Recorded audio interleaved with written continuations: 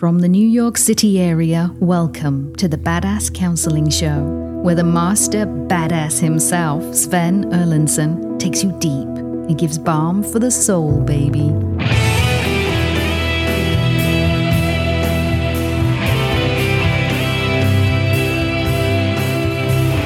All right, you are with us for another episode of the Badass Counseling Show, and we welcome you. It's great to have you here. I am Sven, your host, and with me today are on technical and all things extremely intelligent, Rob. At your service, my friend, as always. Thank you, Rob. Great to have you here. And back in the booth, I've got KC doing her thing, silent as usual, but there in presence. We've got a really great show for you today. We've got a guest that I had put out feelers for episodes and so forth, and I usually give a heads up to audiences, and people can write into the show if I'm doing a show on family, or I'm doing a show on abuse, or if I'm doing a show on what have you.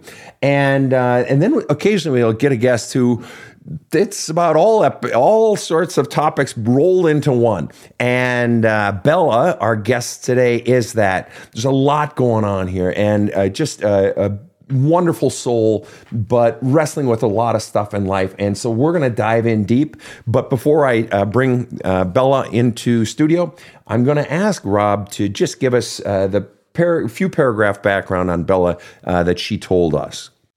Yes, here's what Bella wrote to us. Hello, my name is Bella. Being raised by a narcissist mother and an alcoholic father set the ground for a life of mediocrity, anxiety, and trauma. Screaming became my love language. We were taught at a young age that affection came with a reward system, and we were dressed to be people pleasers. I learned early in my childhood that I was seen as a belonging and not a person. I was never given the opportunity to be understood, heard, or allowed to express my feelings. Suck it up was a common expression in the house. Coming from a deeply rooted ethnic home, my mother was a narcissist and my father an alcoholic, and they both craved a familial bond with their parents but never got love, and took on the role of parents to us, not knowing that it would be catastrophic, raising kids of their own, as there was never healing. My mom did everything in her power to control us and to feel safe, and we were her prize. Verbal abuse became the love language of my mother and father. Looking back from what I can remember, there was so much lack of love and physical touch. This set the perfect opportunity for predators in our family to sexually abuse me.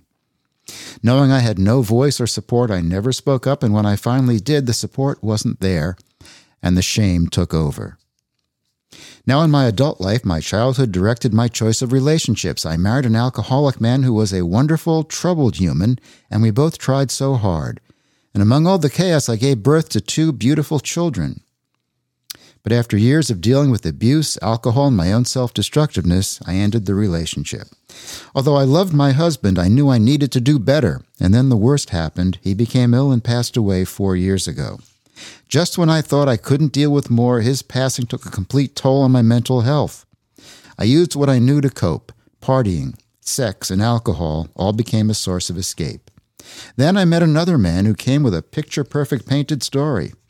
Now I am currently in a relationship going on 3 years with a man who I believe through his actions uses gaslighting as a way to trigger me and has no physical or emotional connection. We never have a healthy conversation without him yelling at me. When he is upset, he withholds and uses a reward system as a way to satisfy his ego. Although I have attempted to mitigate the situation and find a solution for healing for both of us, he refuses and paints me out as a broken, damaged, weakened individual who needs to fix her problems. And in his eyes, everything was perfect until I and my children came along. Through recent research, I have discovered that he has several failed relationships due to the same circumstances. To sum it up, I am ready to change the course of my journey and take action to allow myself and my children to find true healing and happiness. Bella, it's great to have you with us. Thank you. Great to be here. Thank you. Thank you. Tell me, Bella, what did it feel like to write that long paragraph to us and to hear Rob read it? Oh, my heart is beating. I'm having anxiety just because I know that I went through all that, and hearing Rob read that, it's almost like, wow, I can't believe that is my life, and that was my life growing up. It's hard to hear. It's very hard. I can't even imagine what it was like to hear it, to write it, to hear it, but to go through it especially. I want to open with a question, Bella. It's an odd question. It's what I call a Sven question. It seems to make no fucking sense whatsoever. And I know you're going to be thinking, this guy's an idiot. Why did I come on this? But indulge me, if you will. When I was a kid, my siblings had Sven questions, and they were just strange. And the question is this. Okay, you have children. And how old is your oldest, just out of curiosity? He is 10, and he has special needs. So it's more like he's 5 or 6. Fair enough.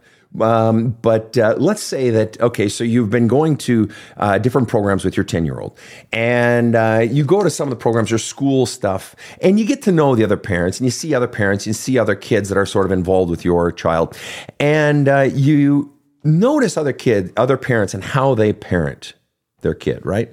And, we all do that. It's like when you're at the gym, you watch other people work out. We watch other people parent. It's normal. My question is this. What, in your opinion, and there's no right or wrong answer. Every single person answers this question differently. So there's no right or wrong answer. I just want your honest to God truth. And the question is this. For you personally, as you think about parenting and other parents and so forth, what percent does someone have to be a good parent in order for you to consider them overall a good parent? In other words, no parent is a good parent 100% of the time. We all fuck up. We all make mistakes, right? Okay. So for you personally, recognize that we all make mistakes. What percent does someone have to be a good parent in order for you to generally consider them a good parent? I mean, I believe that there is no perfect parent, so I'm not going to say 100%. I want to go with anywhere between 75 to 80%. That's fair. Would be a... Mm-hmm. That's fair. 75 to 80%. Okay. So just out of curiosity then, Bella, for you personally, totally different question. And that is somewhat related, but totally different. Just out of curiosity, we heard the story of the home that you grew up in, and then your first marriage, and now this relationship that you've been in with this particular gentleman. So we heard sort of 3 phases to your life, and the childhood story, that's pretty loaded. I'm just curious, for you personally, what percent, and again, another Sven question, strange question, what percent was your dad a good parent, and what percent was your dad a bad parent? I want to say like 25, 30%. I think that my dad, even though he's an alcoholic, he has a good heart, and he's always tried to do the best, but, he would abuse us, and then he'd try to make up for it. And so it would leave me very confused as a child, because here's this man that is my father that just beat me or hit me or cussed at me and then wants to buy me an ice cream. And so it left me very confused as a kid. And so the percent that he was a good parent, you said, is what percent, and what percent is he bad? I want to say like 70 to 85%. No, like let's say 80%. Wait. He was a bad parent. Okay, 80% bad and 20% good. Did I hear you correctly on that? Yes. All right, that's fair. Next question is the same thing, but with regard to your mom. What percent was your mom a good parent, and what percent was your mom a bad parent? I think 90% a bad parent. So she was even more of a bad parent than your father was? Yes. Mm-hmm. Okay. Fair enough. And are your parents still alive today, just out of curiosity? Yes, they both are. Mm-hmm. Okay. All right. If you had to drill down, all right, really collapse it into one sentence, in one sentence or less, what is the single biggest crime that your father committed against you? It could have been a one-time thing, or it could have been a consistent thing that he did regularly over the course of his parenting of you. What was the real single greatest crime that your father committed against you? I want to say it's the physical abuse. I would get hit the most out of my siblings. He did a lot of emotional abuse as well, but I want to say physical. And what was the effect on you of the physical abuse? I mean, it was painful. My parents lacked physical touch very much. So I just wanted my dad to hug me, or I even to this day, he's over 65 years old. He still doesn't hug. His hugs are very there's a big gap in between you. So it makes you feel like there's something wrong or, oh my gosh. So I just always had this anxiety, like, why is my dad doing this? And, now I sort of understand that, alcohol drives people to do really bad things. And we can sort of understand things when we're adults, or we can say, oh, well, gee, I understand, when mom died, dad did his best, or gee, dad was an alcoholic, and so mom was raising all of his kids, and she had to work 3 jobs. That's why she was never home, and we had to cook our own meals. We can always sort of understand, but that doesn't take away the pain that we experienced as a child. It doesn't take it away. We can contextualize it, but the pain, if we were never allowed to get it out, if there was never any safe space to get it out, then the pain's still in there. No, I'm saying absolutely. We weren't allowed. If we cried or if we tried to talk bad, we would get hit more, or they would tell us to stop. So there was no way to get it out. It was impossible. And, we had no privacy, like to cry in our room. All right. And so you said that because of the physical abuse, it left you feeling that something was wrong. It gave you great anxiety, feeling something's wrong and so forth. And did your brain as a child, and it would be perfectly understandable if it did, but maybe it didn't, did your brain go from something must be wrong to what's wrong with me? Oh, absolutely. I've always had trouble with worthiness. Even till this day, people could tell me that I'm beautiful or I'm pretty, and it's like scratching on a chalkboard for me. It's like, why are you telling me that? And the reason it's like scratching on the chalkboard is what for you? Why does that grate you so much? I guess because I never heard any kind words growing up. Like, my mother and father never said, oh, daughter, we love you. I don't even think I heard the words I love you until I was a full grown married adult. My mother started saying I love you because she was copying my late husband. So she didn't, I don't know if she ever meant it. She says she does, but her actions just show otherwise. Gotcha. And so you've sort of believed ever since you were a kid, basically, that something must be wrong with you. Just out of curiosity, though, if you never heard I love you or compliments, then wouldn't hearing a compliment actually feel good? Yeah, that's what that. But you say it's like somebody scratching on the chalkboard. I think that's in relation to possibly my sexual abuse as a child. I don't know if somehow I linked those. But yeah, most people love compliments. And for me, it's very hard to hear them. Is it possible that the link to the sexual abuse is that if someone's complimenting you, they're wanting something from you, or they're about to take something from you? And you actually talk about, in the little autobiography you sent to us, you said affection came with a reward system, and that you were trained to be a people pleaser. And so if someone's complimenting you, it's almost like, well, what are they wanting from me? Is that possible, or does that not quite feel right? That feels right. Yeah, that's correct. I guess every time someone would say something or someone would get close, the anxiety would kick in, as in, oh my God, something's going to happen. Well, of course. And when you've grown up in an environment such as that, it only makes sense. You can't fucking trust people. Who the fuck can you trust? Mm-hmm. Because you were manipulated, you were used, you were abused, you were never heard or understood or allowed. So it must be, that creates a system wherein it must be very difficult to trust anyone and not know what their intentions are. Yeah, growing up as a kid, I was always suicidal. I always wondered, like, why am I alive? Like, what is the point? Because I suffered so much as a kid. And, I did wind up going to a mental institute when I was a little bit older. And I remember being there and I felt so confused. Like, why am I here? Like, I feel nothing like these people that are here. And then I understood it was a cry for help. Right. And did you ever get the help? I believe I started therapy, but I had no idea what trauma was. I had no understanding of the trauma that I received, that it was causing me the pain, I had no idea how it was all linked and how it all made sense and how, our childhood runs our life. So when I would sit there with the therapist, I struggled with dissociation. So I would just disconnect immediately. And now as I'm getting older, it's making a little bit more sense. Have you gotten better at getting some of your feelings out? Have you created some space, safe space? You said you didn't have it as a child. You couldn't go in your bedroom. Feelings weren't allowed. You'd get hit more. Do you have safe space in your life? And not only that, have you allowed yourself, and have you been able to begin to sort of unlock that vault that your feelings were always in? Have you been able to begin to let some of that out? I tend to cry in my bathroom. It's kind of interesting. I used to be terrified of the dark. So now I go in the bathroom. I wait till either everybody's asleep or, they're occupied. And then I go in my bathroom, I'll play some music and I'll crawl into like a little ball. And then I try to cry, to let stuff out. Yeah, because it's gotten to the point that no matter if I try to hold it in, I can't.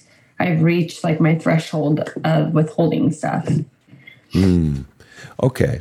So, and that makes sense. You found safe space. You create sort of a cocoon around yourself wherein you feel safe. Yeah. And you haven't really gotten that in the world at all, not from two primary men in your life, and certainly not from your home, certainly not from the women in your life as a child and so forth, or the men. And so you've had to create that on your own. So I applaud you for what you have done so far. I want to go back to this crime question. What was the single greatest crime your mother committed against you? She could be a very harsh, judgmental person. My mom has always judged me harder than my siblings. Like if I'm walking in front of her, she'll make a comment about my body, or she always would compare me to people. And so I believe that was more painful, more than her beating or her mental abuse. I believe it's her just judging me, just feeling like there's always something wrong with me. She can never just look at me and say, "Oh, hi, daughter, how are you?" There just always has to be something with me. Right. So it's only natural then, if that's been going on pretty much your whole life, that the message that gets pressed into the wet cement of that little Bella's soul when you were a child, one of the messages that got pressed in is you're not good enough. You were never good enough. You were always being judged. You were always being criticized, probably to this day, always. And so the message that child gets is, I'm not good enough. And that was clearly the message you mentioned that you got from your father as well, that something must be wrong with me. I mean, it's that a child's mind does that is actually kind of logical. It makes sense. If they're being criticized, of course, as adults, I don't know about you, but I know with me, if I get criticized, it's just like, I start thinking, oh, fuck, what's wrong with me? Or why don't, people like me? Or, whatever it might be. It's a very normal human thing. And so mom was harsh and judgmental, and dad physically abusive. I want to ask you a strange question, and maybe there's no answer, and or maybe there is an answer. It's an honest question. So if it's none of my fucking business, you can tell me to go fuck myself, all right? But the question is this. You said you were physically abused. You were, by your father, physically abused and emotionally abused. And by your mother, you were very clearly verbally abused, harsh and judgmental. Which is worse for you personally, the physical abuse or the emotional and verbal abuse? I think the emotional. I feel like physical abuse, it's like one and done, like it hits you. But then your body can, our bodies are very powerful. They heal quickly. But I feel like emotional abuse stays longer. And I feel like it has just stayed my whole life up until now. So, yeah, I think emotional abuse. And the thing about them, they'll tell you that that's how they talk, but they can't have a conversation without yelling. So, my parents are Hispanic. So instead of them saying, "Hey, Bella," it will be like, You stupid, you dumbass, like, why didn't you do this? Or what the fuck is wrong with you? Like, they're cussing at you constantly. They can't just say, "Hey, can you do this, please?" Or like, "Hey," it's always they're cussing at you or they're screaming at you. And you're just looking at them like, why are you yelling? But of course, when you're a kid, you can't say that to your parents. You can't tell them, "Hey, stop yelling at me," or you would get hit, you'd get punished. And I have to ask, are you still in contact with your parents? I am learning now about boundaries. And even with boundaries, it's still very difficult for them. They have no respect. I'm learning to, "Hey, I can see you at this time. I could be here," but then I'm able to leave. But just having them even 20 minutes, 5 minutes around you, you feel like you're suffocating. So I try to see them like very little as possible. If I need to, like absolutely need to, then yes. But I have completely tried to just remove myself from them because I can see how toxic they are. When we come back, we're going to find out from Bella what the correlation is between that awful past and her awful present. We'll be right back with more Badass Counseling. Don't you hate it when you go home for the holidays and your family members can't stop talking about how lazy the newer generations are? Do you ever feel like you or they would be so much better off if some of that generational shit in your love cups got cleared out so you can actually enjoy yourselves? There's a Hole in My Love Cup is on sale now on Amazon and makes the perfect stocking stuffer or gift around the menorah for those you love but want to just shut the fuck up, or for those of you who'd rather spend the holidays at home snuggled up by a fire with a good read. Happy holidays from Badass Counseling. This show provides soul counseling intended to entertain and inform and is not medical advice.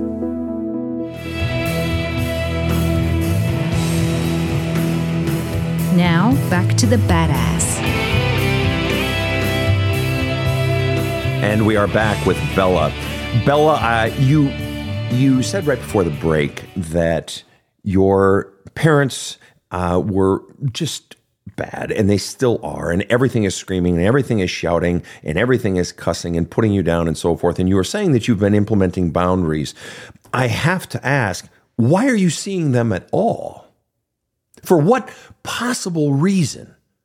And I'm not scolding. I'm just asking. I'm so curious. Why would you spend any time at all with people who have been abusive of you your entire life? You've got a several decades long pattern of behavior that they're only going to hurt you. Why would you spend any time with them at all? My mother has a way of manipulating you and making you feel guilty. I'm the middle kid of 5 kids, and there's a lot of pressure being the middle child. And so she just has a way of like, oh, well, your sister needs this, or your brother needs this, or, oh, you have to be here. And there's just this overwhelming feeling like if I don't go, something terrible is going to happen, or, oh my God, people are going to get mad at me. And so I always feel like I'm just letting her down, or I'm letting people down. And I care too much. Well, but mom makes you feel guilty, and you said, your sister she'll say, your sister really needs this, your brother really needs that. Forgive me for asking, but how is she conveying to you that your sister needs that and brother needs this? By text or by phone call or what? If you don't answer her calls, she will show up to your house. So she finds a way to see you or to call you. She'll call me 10, 20, 15, 30 times. She's just a very anxious person, and she finds a way to get you to come. Okay. And I have to be honest with you, Bella, right now. I'm getting pissed off at your mom. She is clearly running over you, running your life, in control of you, and she has been from the beginning. And you said she has a way of making you feel guilty. That implies to me that you're still wanting her to not make you feel guilty, right? Yeah. So you still want something from your mother. She still has something that you want. You either want her approval or you want her to not disapprove. You want to avoid her criticism. So you're in any situation, you're wanting approval and or you're trying to avoid, you're afraid of her criticism. And so you're still doing what she wants. Yeah, I guess so, yeah. Oh, hell yeah. You just said, Sven, you don't understand. She makes me feel guilty, all the pressure and so on and so forth. You still give a shit what she thinks. You still give a shit about the bullshit coming out of her fucking pie hole, even though she's been abusive and critical and hurtful your entire goddamn life. You are keeping in your life an abusive and hurtful person because you're still hoping she'll stop. We keep doing something. We keep wanting something. We keep doing it, because we want it to stop. You keep kowtowing to her because you want her to stop. I think it's because I can see past her, I could see past the smoke, I guess is the best way to describe it. She grew up in an even horrible, more upbringing. She had a worse upbringing than I did, from what I know, from what I've heard. And I think I see the small child in her and how she needs that love. So you're excusing her behavior, and you're saying and she needs that love. You see through her, you see what happened to her in her childhood, and so she needs that love. What about what you need? See, you're still prioritizing her feelings over your feelings. You were conditioned as a child to prioritize her feelings. It was all about her. You even said, I was not a person. I was a belonging. She clearly doesn't give two fucks about your feelings. And yet you are still so conditioned to give a shit about her. So you keep responding with love when she keeps bringing assholery. You literally said your mother is 90% a bad parent. And somewhere in you, you keep loving on her, loving on her, loving on her as if you're responsible for her. And over all these decades, she has never met your needs. It has never been about you. And it is reasonable to assume after these many decades that it's never going to be about you. And it's easier to take care of her and worry about her feelings than it is to stand up and say no. And you know what? And to realize, and this is one of the hard realizations of life for many people who had horrible childhood, and you did. One of the hardest realizations is, I'm never going to get my needs met by this person. And the realization that goes with it is, I've been bending and contorting my entire life, trying to win this person's love or at least avoid their approval. I've wasted my whole life trying to win this woman's fucking approval. Not to mention your dad. He's not off the hook. I spent my whole life bending and contorting like a fucking gymnast, trying to win their fucking approval, and it's been decades, and I haven't gotten it. At what point do you realize, horrible as it is, Bella, that you are never going to get the approval and you are only going to get criticism literally for the rest of your life if you continue to be in relationship with these two people? Well, I'm dealing with health issues now, and I'm realizing that a lot of my health issues are related to my childhood trauma. So it's almost like if I don't do something, I could possibly die, Wow. So I don't have life in people's hands anymore. Well, unfortunately, sometimes that's what it takes for God or the gods or the universe to speak, that they have to make it so bad before we finally feel it and hear it and listen. I sense that I hear tears. Are you crying right now? Yeah. Talk to me. What are you feeling? Feel the tears. Let the tears come. What triggered the tears? What are you feeling? I think it was the part where you said that I'm never going to get her approval because, I couldn't, even bad kids get love, but I'm just saying, I feel like, yes, all I ever wanted from my mother is her love and her attention. And I've never gotten that. And I guess I'm still holding on to that, I'm still holding on to that, and I try to love her and just hope that one day she's going to look at me and see that, I'm a good person.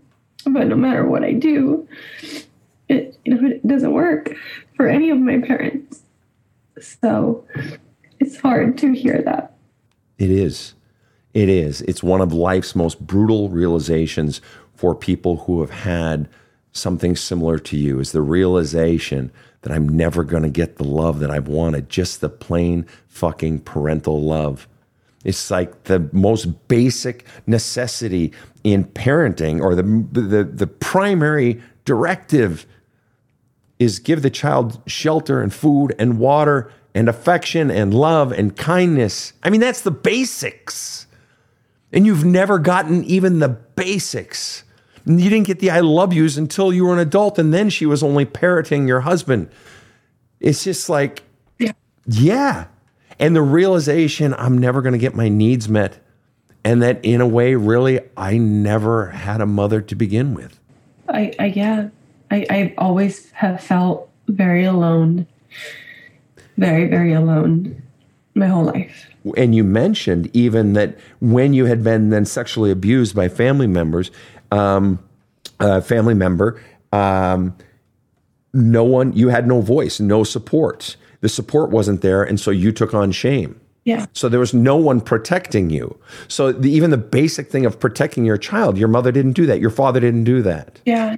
Now, let me ask, just for clarity's sake, was it your mother or your father that sexually abused you? It was all from my mother's side. It was multiple cousins. And the saddest part is that she would still bring those people around. And till this day, she's asking if they can still come to the house. She'll call me and she'll be like, hey, how are you feeling? Do you think it's okay to bring so-and-so? Because I have came out and I've told her what happened. And she's told me to move on, that it's in the past. Oh, my fucking God. Okay, so just so I'm fucking clear here. This woman knows that you are sexually abused by these people and invites these people over to the house. So clearly she values her relationship with them more than she gives two fucks about what they did to you. So there is literally zero protection. She literally basically doesn't give a shit about your feelings and you need to get over it, are her words, right? She says I need to be strong. That's what she has told me my whole life. You just need to be strong. You think that if I would have been weak, we wouldn't be in this country, because my parents are from Mexico. And she just always tells me all these struggles that she had to go through. And she's like, it's because I'm strong. So you need to be strong. Stop being weak is kind of her advice. And, when I finally told her, which was very difficult for me to finally come out and tell her everything, I was hoping that she would at least just say, I'm sorry for what you went through. And she didn't even say that. Wow. Bella, I'm sorry for what you went through. It's fucking horrible. And the fact that the two people on God's green earth whose job it was to protect you and to give you love, not only didn't protect you, but they kept the people around and keep bringing them back even after you told them. That is pretty much, if I were to pull 100 people off the street, Bella, and tell them your story and that part there and ask them what their description might be for the parenting, your parents' parenting of you, I think we would, in all likelihood, hear 100 out of 100 say, it's fucking horseshit parenting. I mean, is it reasonable to assume, Bella, that if your daughter or son came to you and said that they were sexually molested by, let's just say, a teacher, a grocery clerk, or a family member, that you would bend heaven and earth to make sure those people were duly punished and that they would never, ever be around your child? Is that safe to say? Absolutely. There's no way that I would ever let anybody go near my kids if they ever, assaulted them. Right. And, that I had to go through that to know what a good parent, what is a good parent, because I will do everything to protect my children. And that's fantastic. In those times when your mom says, oh, I'm going to invite this person over, you cool with that? And then she does invite the cousins over or whatever. Do you go?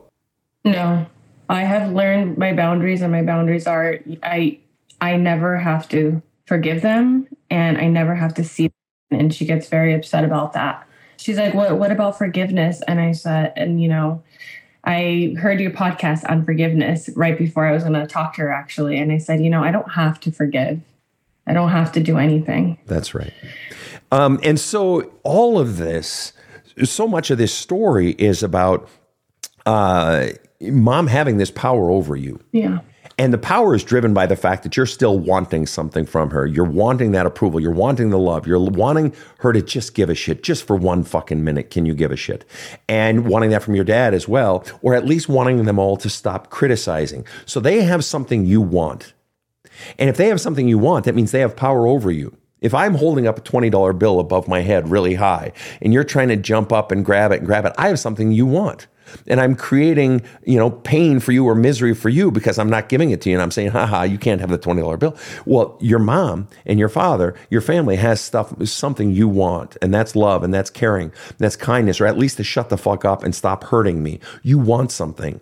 And because they have that power, you keep going back, and you keep worrying more about mom's feelings than about your own feelings. You are protecting the very person who is the source of your abuse more than you are protecting yourself.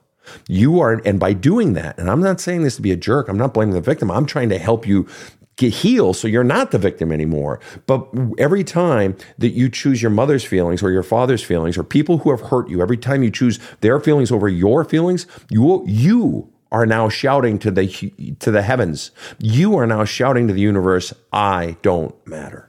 Yeah. You are reinforcing the bullshit that they taught you. They taught you you don't matter. You're trash. And now, though, now that you're aware of that, now if you keep choosing that, it's you saying that. And so let me ask you, how does it feel to think of the notion that I am basically choosing to confirm that I don't matter? When you choose your feelings over them, how does that make you feel that you're the one now saying I don't matter? I think I've known that. I think I have known that my whole life. I think I grew up thinking, well, I don't matter. Nobody cares about me. So I'll just take care of everybody. And that will be the way that I get my needs met. You know, people will need me. That's love. And how has that worked out for you? It hasn't worked out. Right. We love it. We have to love on ourselves first and not get our love residually through someone else. I mean, as I talk about in my book, that's a love camel who will give all this love. Just give me a little bit of love in return because I can go a long ways. Just like a camel can go a long way by what's stored in the hump, the water, the fat, whatever. I can go a long ways on just a little bit of love. Just give me a little bit of love. I'll do everything for you, right? And it doesn't work. That's just bad. It's a bad investment. I want to ask you a strange question. Between dad and mom, who do you hate more? I think it's my mom. Why is that? Because with my dad, I feel like, you know, when he was abusive and things like that, it would stop as soon as he was done drinking. And then he would, you know, he'd switch to the nice side. But my mom was just mean all the time, like from morning to nighttime. And, you know, I remember growing up, I hated some of my siblings because I feel like she prefers the men over the women in the family. And she says it all the time. She's like, oh, I love my boys. I love my boys. And so it's not that I hated them. I just hated the fact that, like, why? Like, why are we different? Why can't you love me too? And sometimes I'll have conversations with my siblings and they're like, no, mom isn't like that. But I'm understanding that a parent has different relationships with each kid. You know, it's not the same for everybody. And so I think my mom just, with me specifically, she could just never be nice. Not even for a little bit. Yeah. Bella, we're going to come back. There's much more to come right after this short break. So I saw this foul-mouthed dude on TikTok, thought, oh, another old guy spitting shit. But damn, by the end, I was hooked. He's spitting fire. Then I read his book. And it was like sitting down over beers with the deepest motherfucker ever. Love that book. There's a Hole in My Love Cup. Respect the man deeply. And honestly, There's a Hole in My Love Cup is one of the best books I've ever read. Thank you, Sven. Now back to more badass counseling with Sven. And we are back with Bella. We are looking at who did such crazy, awful things to her and the feelings that she's had about herself as a result of how her mother treated her and how her father and family treated her. Bella, I couldn't help but notice in your write-up that you sent to us that you were saying about your present boyfriend that he gaslights you. There's no physical, emotional connection or intimacy. He yells. There's a reward system to satisfy his ego. He gives love in sort of a reward system. He refuses to find equitable solutions and sees me as broken, damaged, and weak. And number 6, he basically treats me like everything was perfect till I came along. And 7, he's had several previous failed relationships. What I found so fascinating about that list is it pairs almost identically with your parents. Number 1, he gaslights. Well, you said about your mom and your dad are both narcissists. Well, what do narcissists do? They're extreme takers, and you're always at fault, and you're always the problem. And you said you were treated as the problem child, that you were the bad kid, and you were also told, suck it up, and You had no voice and no support, and so shame took over when you were sexually abused. All of these things are derivatives of gaslighting. It's the same thing. So you're treated by your family the same way you're now treated by him. He gave no physical, emotional connection or intimacy, and you said there was so much lack of love and physical touch in my home growing up. You said he yells. You said your parents' language is screaming. You said he used the reward system to satisfy ego. You said your own parents used the reward system when it came to love. You said he refuses to find equitable solutions and sees me as broken, damaged, and weak. You said mom would control us to feel safe, and we were never given the opportunity to be seen, heard, or express my feelings. All right, identical. You said everything was perfect till I came along. Well, that sort of implied you being the middle kid. If she treats the other kids fine, then you come along and all of a sudden you're the fucking problem child. It's just like everything's fine with everyone else. I'm somehow the problem. And then you said he had several failed relationships, and you said both of your parents came from basically failed families where they never got parental love. So everything that you're experiencing right now is basically precisely what you experienced in your childhood growing up. And so it's like, it's the exact same way you were treated. You chose the very thing. It's like the only form of life you know. It was completely normalized. And so you walk into a relationship, well, you know how to deal with someone who gaslights and who yells and who, withholds affection and love and who uses reward system. You know how to do that. You've been doing it your whole life. Isn't it interesting that those two things pair up almost identically, your family and how you're being treated now in your present relationship? Yeah, when you started comparing everything, I didn't realize how much, how uncommon my parents are to my current relationship. And, in the beginning, it wasn't like that. It changed to that when we moved in together. It was like a light switch. And I've stayed in it because my kids are involved with him, and I don't know how to let go. It's hard for me to... Well, of course it's hard for you. It's hard to let go. I mean, it's exactly what we were talking about just a minute ago when we were talking about your mom. You haven't been able to let go of your mom. You're still hoping she'll change. You're still hoping she'll give you love. You're still hoping she'll criticize. You're still hoping for once in her fucking miserable life she would make it about you and actually give a shit about you. And you are still hoping that he will change. And you want to know why? In part because when you find someone who gives you even 2 drops of love into your love cup, it feels so good because you've never really gotten love poured into your love cup at all. So the mere fact that someone is there, you're going to hold on. You're going to give up everything for that person because the mere fact that he's even in your life is a counter message to all the messages you've been getting your entire life. And the messages that you've been getting are, you don't matter, you suck, you're no good, and you're not wanted. So the mere fact that he's even here is a buffer between you and those voices. Because when he leaves, it's just confirmation. See, I suck. See, nobody wants me. See, I'm no good. So you hold on to someone who's fucking horrible to you. He treats you horribly. Horribly. You would never let one of your children be treated by that way by a lover, ever. I guarantee it. And so you're holding on to him because if he leaves, then you truly are alone. You truly are alone. And if you kick your mother and your father out of your life, you truly are alone. If you stop pining for their love and stop giving them everything they want, you'll be alone. Yeah. Yeah. Yeah. I have fear of being alone because I feel that things are going to happen to me. Well, and that makes total sense. Of course. And the bottom line is, because you have that grand fear of being alone, not just because bad things are going to happen to me, which is huge, of course, but also because you have these voices inside you saying, see, you suck. See, nobody wants to be with you. See, nobody wants you, right? And so between those two things, fear of bad things happening, and then all those voices rising up inside of you and churning and churning and churning in your head, you're holding on to people who are treating you horribly, Bella, and you don't deserve that. Nobody deserves that. And no one is required to keep anybody in their lives. And if your kids are involved, it's better. This is nothing good for your kids. I'm sorry, it's not. You want to know why? Because you are teaching your children that this is what love is. You are now normalizing your boyfriend's treatment of you. You are normalizing this for your kids. You're treating your daughter. Do you have a daughter? I have a daughter and a son. You are teaching your daughter that this is what love is. You are teaching your daughter that this is how a woman should be. She should bend over backwards for a man, or if she's, gay, for her lover, and she should do everything, and then she should eat shit in return. You are teaching your son that this is how, as a man, this is how you treat a woman, or this is how you treat a lover. You are teaching your children, and they are watching. They are watching everything. And so if he yells at you, that's what you are now normalizing that for your kids.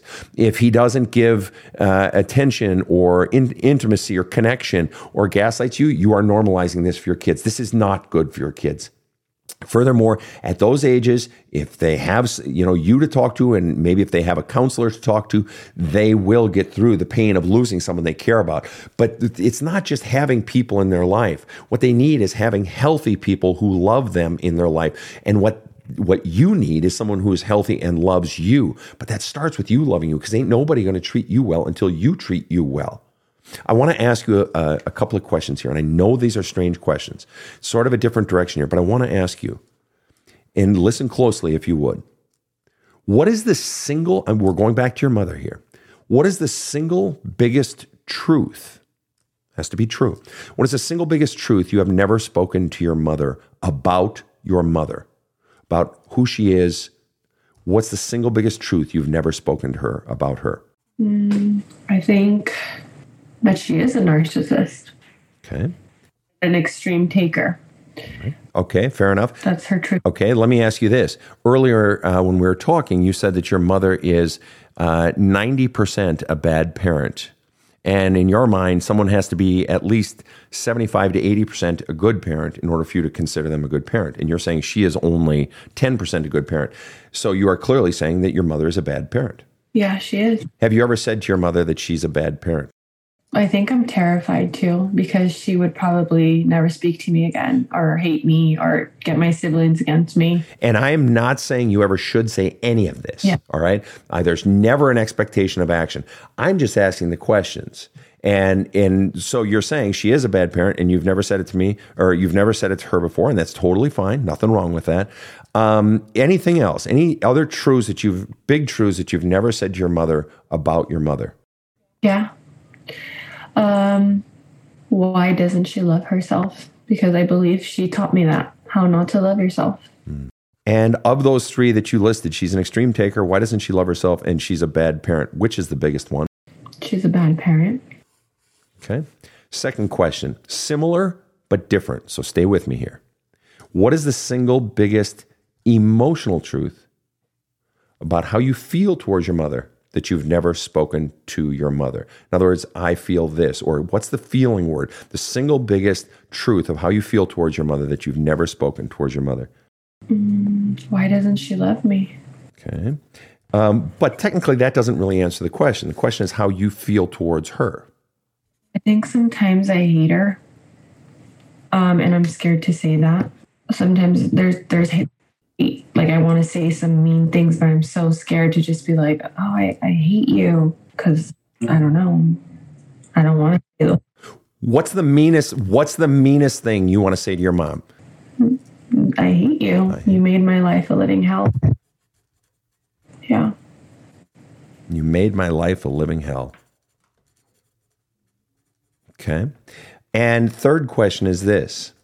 If it was your desire to drive a dagger into your mother's heart and twist it, what is the single biggest truth you could speak that would hurt her the very most? I think that she was the worst person, like the worst parent. Like, would that hurt her? Yeah. Yeah. Anytime you threaten her parenthood, she gets very angry. Anytime that I've brought up that, things happen to me and because I wasn't the only one, Sven. It was a lot of my siblings that were also sexually abused. And anytime I bring that to her, she'll be like, "Oh, I had to work. I had to do stuff. You guys were going to starve if I wouldn't have done that." So she'll defend her parenthood. Her parent. And so she defends her parenting and parenthood, even though she allowed you to be sexually abused. She screams, used a reward system, saw you as a possession, not a child, told you to suck it up. She was a narcissist. She gave you no support, especially when you were sexually abused, and told you to basically get over it. She would control you in order to feel safe. And and she defends herself as a good parent. So in a way, let me ask you this. Which is worse for you? That she did all those things to you, or that she actually sees herself as a good parent? I think that they're both equally the same, because no matter what conversation you have with her, like there's times where I'm talking to her and she'll like completely, like she'll kind of derail the conversation, and I'll be like, Mom, like, I'm telling you, this is serious stuff. Like, things happen. And she'll be like, okay, well, yeah. And she'll just completely ignore the question that I'm asking her. So I think she lives in an unrealistical world sometimes. Right. And but also she can't bear to admit that she made mistakes. Her identity is sewn up in the belief that I'm a terrific mom. Or at the very least, she can't bear to endure any criticism of herself. So she has to undermine your story, and keep selling, no, I'm great, or cut off your story because she can't handle it. So in other words, you keep eating shit, young lady, so that I can feel good about myself. So yet again, we're seeing more evidence of your feelings don't matter, only hers matter.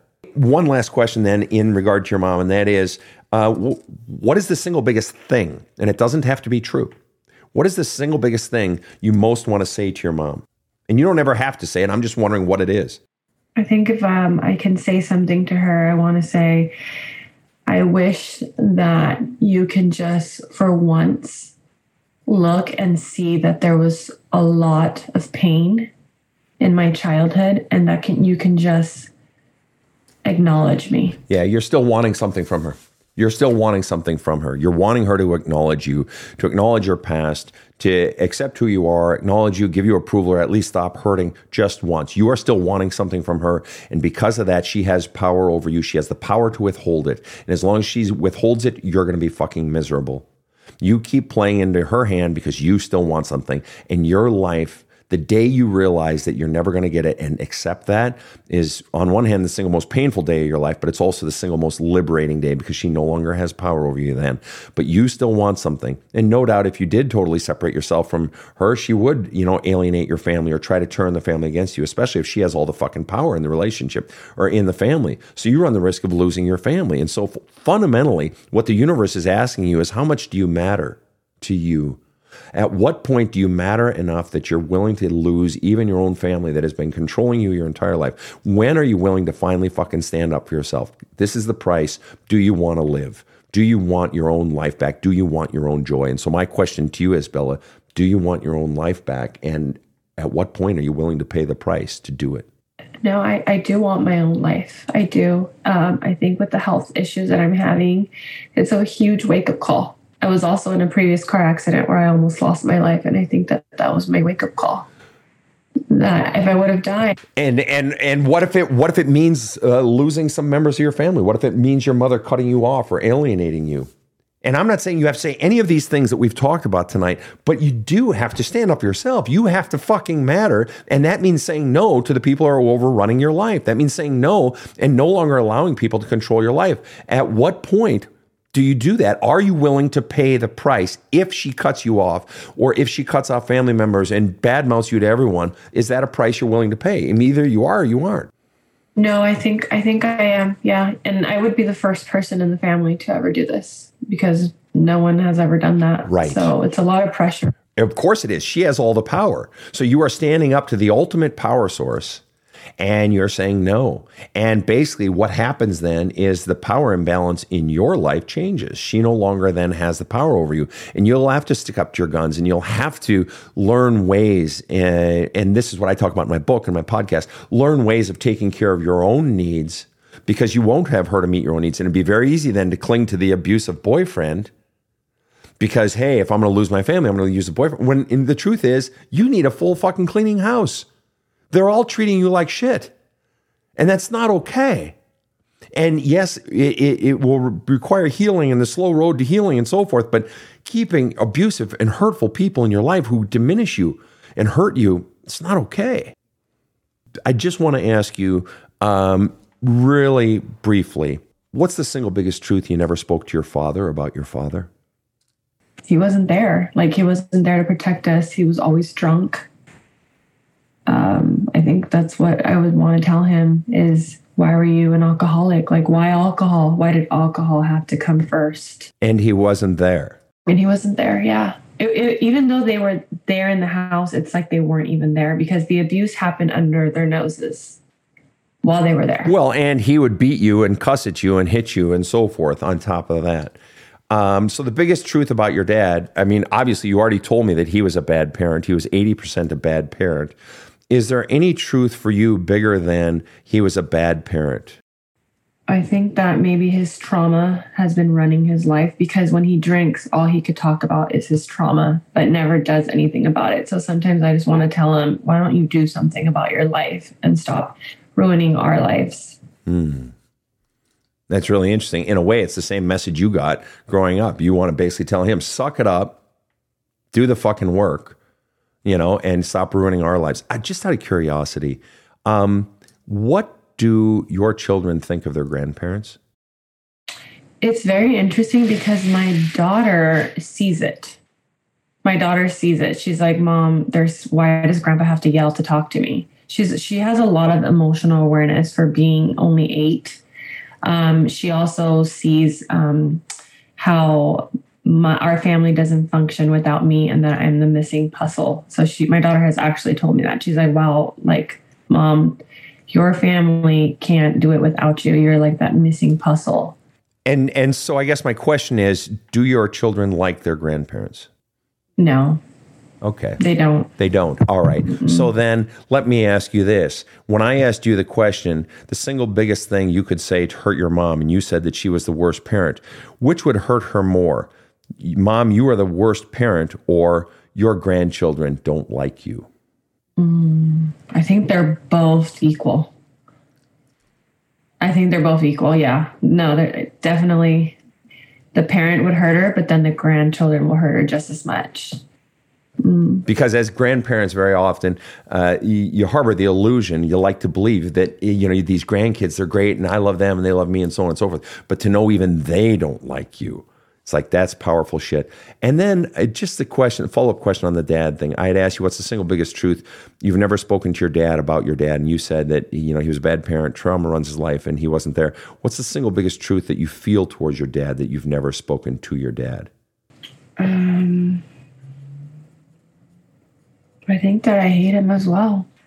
And the single biggest thing that you most hate your father for is what? That he would take all of his anger out on me. Just on how he would hit me, I knew that there was anger. He's taking his anger out on me. And last question is this. What is the single biggest truth you could speak that would drive the dagger into your father's heart and twist it? If it were your desire to hurt your father with maximum effect, what is the single biggest truth you could say that would hurt him the most?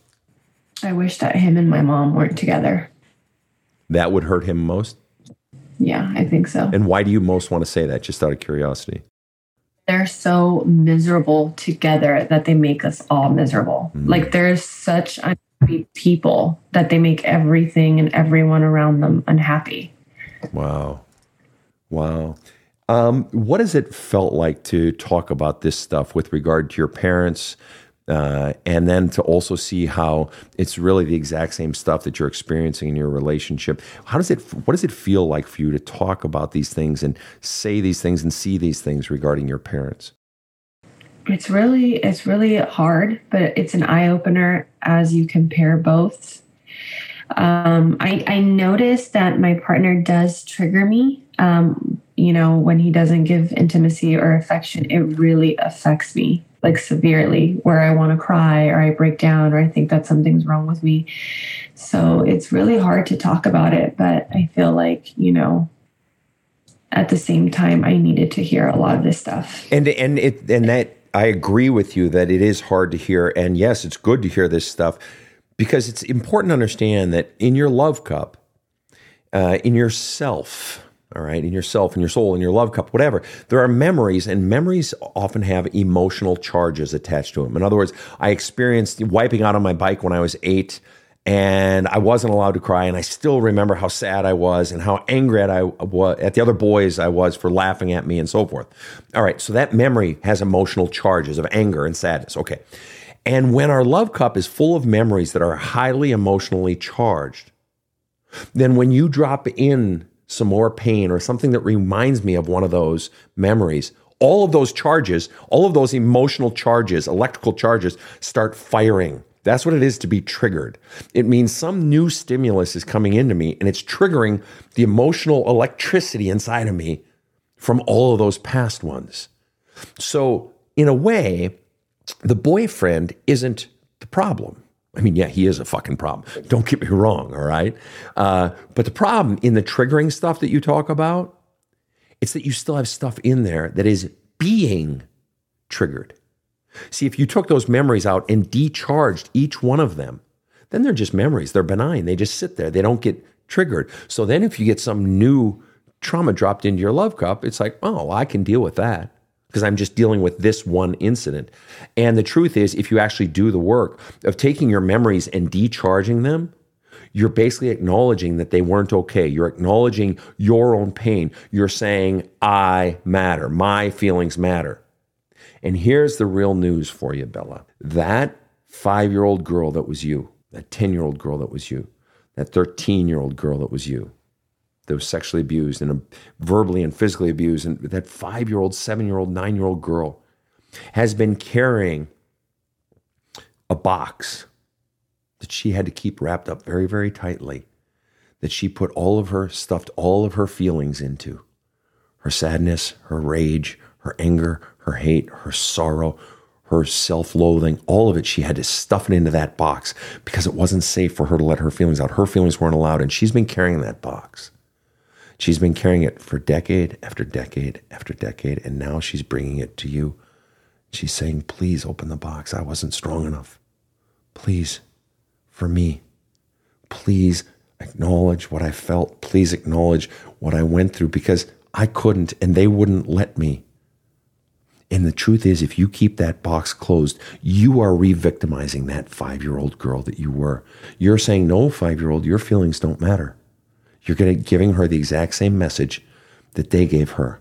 But by you opening up that glorious box of pain and beginning to flush it out, and I have tools that in my books and so forth, journaling and so forth, or in your counseling, whatever, but the more you begin to flush that out, you are finally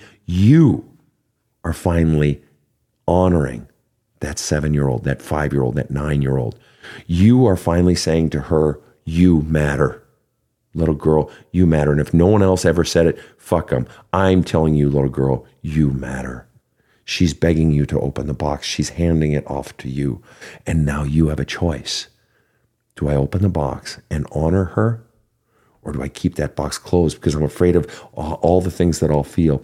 Do I keep it closed and dishonor her and tell her, confirm to her and really confirm to myself at my age that I don't matter and my feelings don't matter? I think you see the importance of this, and you've been talking about how you're at a stage in life where you need to do it. And like I said, journaling is huge, and flushing it out, writing letters. I would encourage you, if you were my client, I would give you as homework at the end of our session today, I would say, okay, before next session, I want you to write a letter to your mother with 2 caveats. 1, you can never give it to her. You can't hit the send button. You can't put a stamp on it, nothing. And that means you don't have to edit it and say, oh, mom wouldn't like to hear this, or, whatever. I want you to write a letter to your mother that you can't give it to her. And the other caveat is you have to unleash all the feelings in that box that you have towards your mother. The love, the hate, the disappointment, the betrayal, the everything. And flush it all out in a letter. And then I tell you also, I want you to write a letter to your father. Same thing. Can't give it to him. You got to flush it out in the strongest, most violent, whatever powerful language you have. Flush everything out in the letter to your father. And then I would encourage you to do the exact same thing with the man you're seeing and flush everything out. And what you're going to find is if you have a cup of coffee or have a glass of wine while you're doing it, and if you're really attacking it, going after it, you're going to get into like a zone, almost like a trance, where it's just flowing right out of you, just flowing. For the first time in your life, you're giving yourself permission to allow your feelings fully to come out. So there are many things you can do to heal this, Bella, and you deserve it. And I believe that you matter. I think you're a fantastic person who has gone through hell, but I also know you have a beautiful future ahead. And I think it's time to heal. And I think it's time to do the work of opening the box and starting to flush it all out. Does that seem to resonate with you? Yeah. Yeah, when you started to talk about the 5-year-old, I felt it. All right. Yeah. Well, Bella, you've been a fantastic, and so open and honest and real guest. And I'm just so grateful that you came on to the show. Thank you so much for coming on to the show. Thank you so much for having me, Sven. I love you. I love you too, Bella. And thank you again for coming on to the show. And for those of you who have been listening into my conversation with Bella, thank you for joining us. I think we're all grateful to Bella for her candor and her big heart, and we all feel for her and really hope that she brings herself the healing and the boundaries that she really needs. Thank you all for tuning in, and I hope you have a kick-ass day. The Badass Counseling Show is strictly copyrighted. No copies may be made without the express written consent of the Badass Counseling Show, LLC. The Badass Counseling Show is produced by Karen Camparelli and Robert H. Friedman. Executive producer Sven Erlandson. Original music by 2-time Emmy Award-winning composer Trevor Morris. Have a kick-ass day.